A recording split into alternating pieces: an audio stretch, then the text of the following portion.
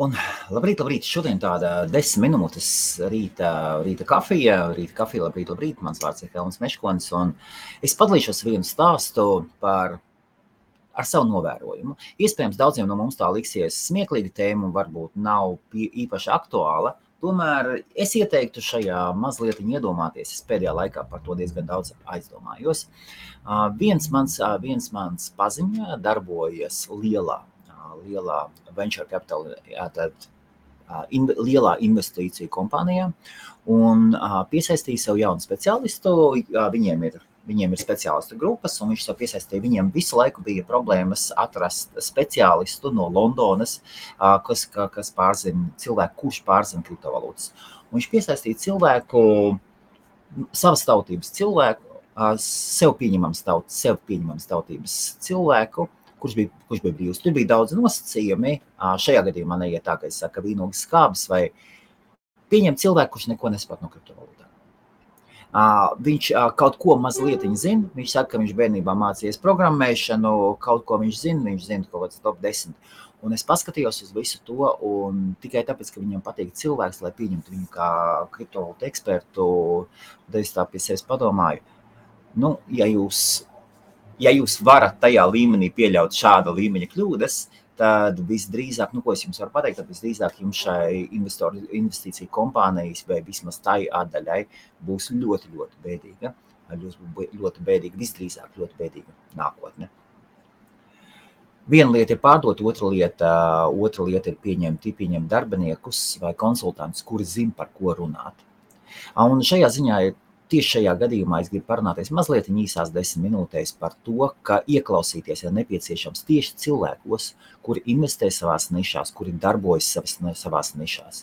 Lai paskaidrotu, piemēram, ja jūs vēlaties uzzināt kaut ko par veikt biznesu, jūs taču neiesiet un nelasīsiet pie dienas biznesu. Dienas biznesā, ko raksta par veikt biznesa ziņām. Es saprotu, no vienas puses izklausīsies, kāpēc ne. Jūs neiesiet uz Delfiem, nelasīsiet. Jūs varat aiziet, piemēram, jūs aiziesiet uz universitāti. Profesors jums, piemēram, stāstīs lekciju par veidu biznesu. Tas viss, tam visam tā ir visa tukša skaņa. No profesora, diemžēl, jūs varat iemācīties, kā kļūt par labu profesoru. No life coach. Atkal, iespējams, daudz būs dusmīgi. No veiksmīga life coach jūs iemācīsieties, kā kļūt par veiksmīgu life coach. Ja jūs vēlaties iemācīties kaut ko par savu nišu, jums ir jāmācās no cilvēkiem, jums ir jāsatiekās, ir jātīkojas ar cilvēkiem, kuri ir savā nišā. Warrenam Buffetam, es neesmu liels Warrena Buffeta fans, es uzskatu, ka viņš ir vienkārši cilvēces, daudz eksperimentu, viens veiksmīgās loterijas īpašnieks, kurš pareizi visu laiku izvilka ārā loterijas biļetes, un vienkārši vienam vajadzēja būt uzvarētājam. Es uzskatu, ka tas ir Warrens Buffets. Arī šeit daudz uzskata par finansu ģēniju. Es paskaidrošu, Warrens Buffets manā uzskatā, iedomājieties, ir 100 cilvēki. Es arī piedalījies tādā vietā, mēs nesen bijām lielā pasākumā, un tad izvēlējies atrod uzvarētājus, labiem šampaniešiem vai citām balvām skaistām. Un notiek dabīga atlase. Piecelieties visi kājās, heads and tails saka, parādiet vai nu galvu, vai nu uzlieciet savu uz aizmuguri savu roku. Un tad pusi uzliek uz galvas, pusi uz aizmuguri, tiem, kuriem uz galvas, tie paliek stāvot, pārējie apsēžas. Un tā to heads and tails spēli visu laiku taisa, un beigās paliek kaut 2-3 cilvēki, tos izsauc priekšā, tagad jūs starpā taisam heads and tails. Vienkārši viens, un tā sanāk, ka jo lielāka grupa, jo tāpat būs uzvarētāji, kuri tiek atlasīti. Tāpēc es uzskatu, ka Warrens Buffets ir viens no tiem, kuriem bez šaubām viņš zina, par ko viņš runā. Un ne tāpat viņš tur ir nonācis. Tomēr viņš ir gala rezultāts lielu skaitļu gala rezultāts. Ir kaut līdzīgs, ir līdzīgas lietas, par tām mēs citreiz varam parunāties. Atgriezīšos pie tēmas, savādāk 10 minūtēs es neierakstīšos. Un Warrens Buffets teica, ka būtu ļoti labi ieklausīties tieši investoros, vai arī būt investoros, kuri vada savas kompānijas un kuri ir investējuši savā kompānijā. Tātad cilvēks, pieņemsim uzņēmumu vadītājs, ja viņš vēl iegādājies ir savu uzņēmumu akcijas, viņš būs pavisam cits vadītājs. Pavisam cits vadītājs. attiecībā tieši uz savu nišu, tieši uz šo kompāniju, peļņas ziņā. Tur daudz dažādi piegājieni, kā tā niša pelna nauda. Es zinu, ka daži latvieši ir apvainojušies, Lielbritānijas latvieši uz mani par to, ka es pasmīkņāju par vienu politisko grupu. Arī tāpat ir. No žurnālista jūs nevarat iemācīties, kā kļūt par politiku. No cilvēkiem, kuri pārzina kaut kādas biznesa lietas, vienalga, lai cik viņi labi būtu. Ja jūs vēlaties būt par politiķu, jums ir jāiet politikā, jums ir jāiet pašā sākumā, jums ir pēc iespējas agrāk, ir jāmācās, ir jābūt tam saucamiem sešiniekam, ir jāstaigā, jāklausās, jāuzsūc visa tā kultūra, jāiegūst sakari, un bez šabām ir jālasa daudz klasika, no tā nekur netiks vaļā. Princis ir jāzina, un ir daudz lietas jāmāk, lai nebūtu par žurnālistu. Par politiķi. Ja jūs mācieties kaut ko no žurnālistiem, jūs varat mācīties, kā kļūt par labiem žurnālistiem. To mēs varam mācīties. Ja jums interesē filozofijas, arī nav vērts lasīt filozofijas grāmatas, ja jums interesē tieši kāda noteikta niša. Filozofijas grāmatas ir labi paskaidro, kas ir kas.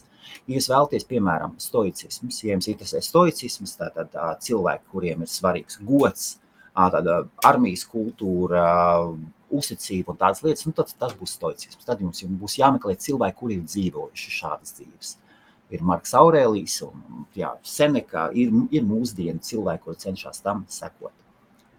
Ja jūs interesē pilnīgi pretējais, es dodu no visdažādākām nišām, ja jums interesē pretējais, ja jums interesē hedonisms, tad pilnīga brīvība.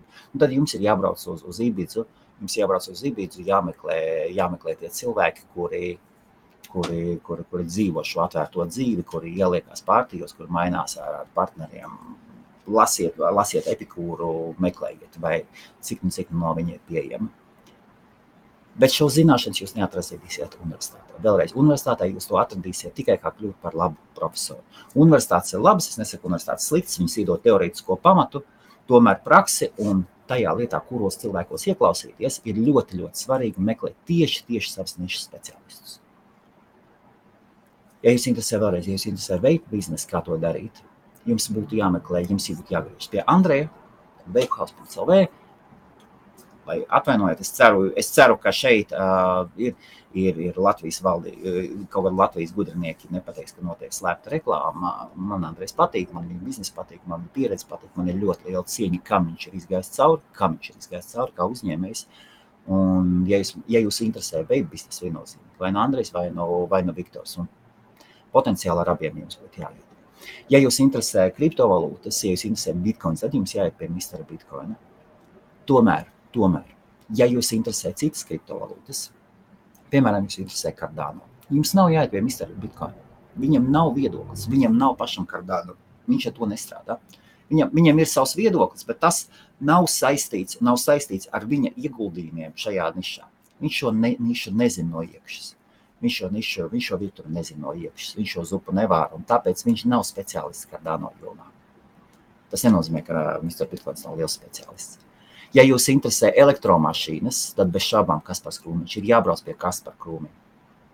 Tomēr Kasparam Krūmiņam arī viņam nav vācu mašīnas. Viņam nav sava Tesla, un, diemžēl, tāpēc viņš nav Teslas vai vācu mašīnu eksperts. Viņš ir citu mašīnu eksperts. Atkal mums ir jāatlasa cilvēki, jāmāk savā dzīvē paņemt, atlasīt dažādas lietas. Var sakot, šajā ziņā es neko nemācu, es ceru. Es vienkārši padalos ar domām, kuras man pēdējā laikā ir bijušas, un mācieties no savas nišas speciālistiem. Ejiet un iepazīstieties ar savām nišām. Brauciet uz konferencēm. Konferences atverās atpakaļ. Ir notiek dažādi mītāji. Aizejiet, ja jūs esat uzņēmēju darbībā, savienojieties ar savu nišu tirdzniecības kamerām, ar citām uzņēmēju darbības formām. Iestājieties organizācijās, kur ir veci cilvēki. Vīriešiem ir tāda lieta, ka mums vīriešiem patīk mācīties no veciem vīriešiem. Es nezinu, es tiešām nezinu, kā sievietēm ir, iespējams, ka tas tā arī ir, un tomēr mums vīriešiem patīk ieklausīties vecos vīriešos, kuri ir izgājuši cauri tai spēlē. Un šādus cilvēkus var atrast. Ir vecas organizācijas. Meklējiet, kuras ir vecas organizācijas. Ja jūs esat Latvijā, stājieties studentu korporācijās. Meklējiet cilvēkus, kuri jau ir iekšā jūsu nišā dziļāk nekā jūs, un paklausieties un pamācieties no viņiem. Es zinu, ka tagad viens latvietis ir sazinājies ar Uldi. Čau, Vecī, tu skaties arī mūsu tiešraides citreiz, un ļoti, ļoti pareizi. Uldim ir arī, Uldis ir pierušo industrijas webmasters, viņš ir savā nišā, viņš pilnīgi ir savā nišā. Un to, ko viņš dara no iekšas, un viņš no savas pieredzes daudz ko pateiks un parādīs. Un jāmācāsiet tieši tā no tādiem cilvēkiem, nevis no life coach. Vēlreiz, no life coach jūs iemācīsieties, kā kļūt par life coach. Diemžēl tā ir realitāte. Mēs bez šaubām varam nosaukt par dīvainu ekspertiem, tomēr tas nebūtu pareizi.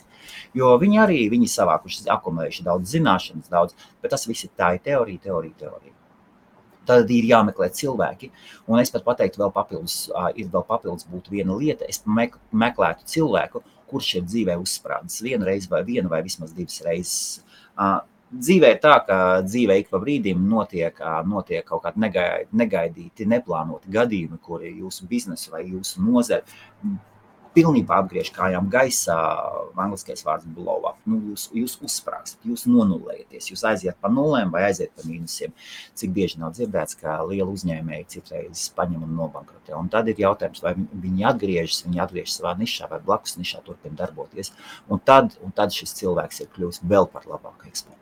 Es domāju, meklējiet šos cilvēkus, kuri ir izturējuši šos sitienus. Ja jūs interesē kriptovalūtu mainings, piemēram, tiešām jūs interesē kriptovalūtu mainings lielos apjomos. Jums ir jāizdara viss, kas nepieciešams. Jums ir jāmeklē tikšanās ar Gunti Vitoļiņu. No Īrijas dariet visu, ko jums nepieciešams. Es nezinu citu. Power Minings ir cita zēna. Power Minings ir kolosāla kompānija ar konteineriem. Un viņu vārds, tā ir Power Mining ir kompānija, kuru vārds ir visā pasaulē. Un es nišā grozos, starptautiskā nišā, un ik pa brīdim es uzraujos, kur cilvēki saka, Power Mining, tu pazīsti, wow! Un cik nu es pazīstu, tīri tā sarakstīties. Var cikot ieklausīties savas nišas speciālistos un cilvēkos, kuri dzīvo savā nišā. Un tāpat atlaso savu darbinieku, paskatieties, vai viņš tiešām dzīvo savā nišā, vai viņš zina to nišu, vai viņš ir viņā strādājis. Un ideālā gadījumā meklējiet cilvēkus, meklējiet vīriešus, sievietes, kuri ir dzīvojuši, strādājuši savā nišā un pēc tam pārgājuši un gatavi ir dalīties par to. Jo ļoti bieži jaunāki cilvēki, viņš, piemēram, vienreiz uzsprāgst, otrais uzsprāgst, viņš atklāti nesaka par tiem neveiksmes gadījumiem. Mēs nestāstam. Es arī pašlaik nestāstu, kas notiek ar manu kriptoportfolio. Man liekas, viss kārtībā, tomēr cipari rāda kaut ko pilnīgi pretēji. Labi visiem, jauku dienu un meklējiet nišas ekspertus. Veipā Viktors Andrejs. Ja jūs interesē, kā sākt savu web hosting biznesu, kā strādāt ar nepāliešiem, griezieties pie manis. Ja jūs interesē pieaugušo industrijas web biznesu, griezieties pie Ulda, un arī viņam ir ļoti, ļoti specifiska niša, kuru viņš daudz par pamalu viņš nezina.